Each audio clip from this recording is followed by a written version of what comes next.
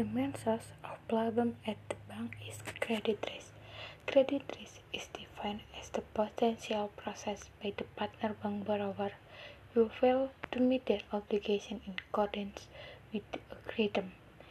The main cause are looseness of credit standards for lending and partner, poor portfolio risk management, or lack of attention to changing economic conditions.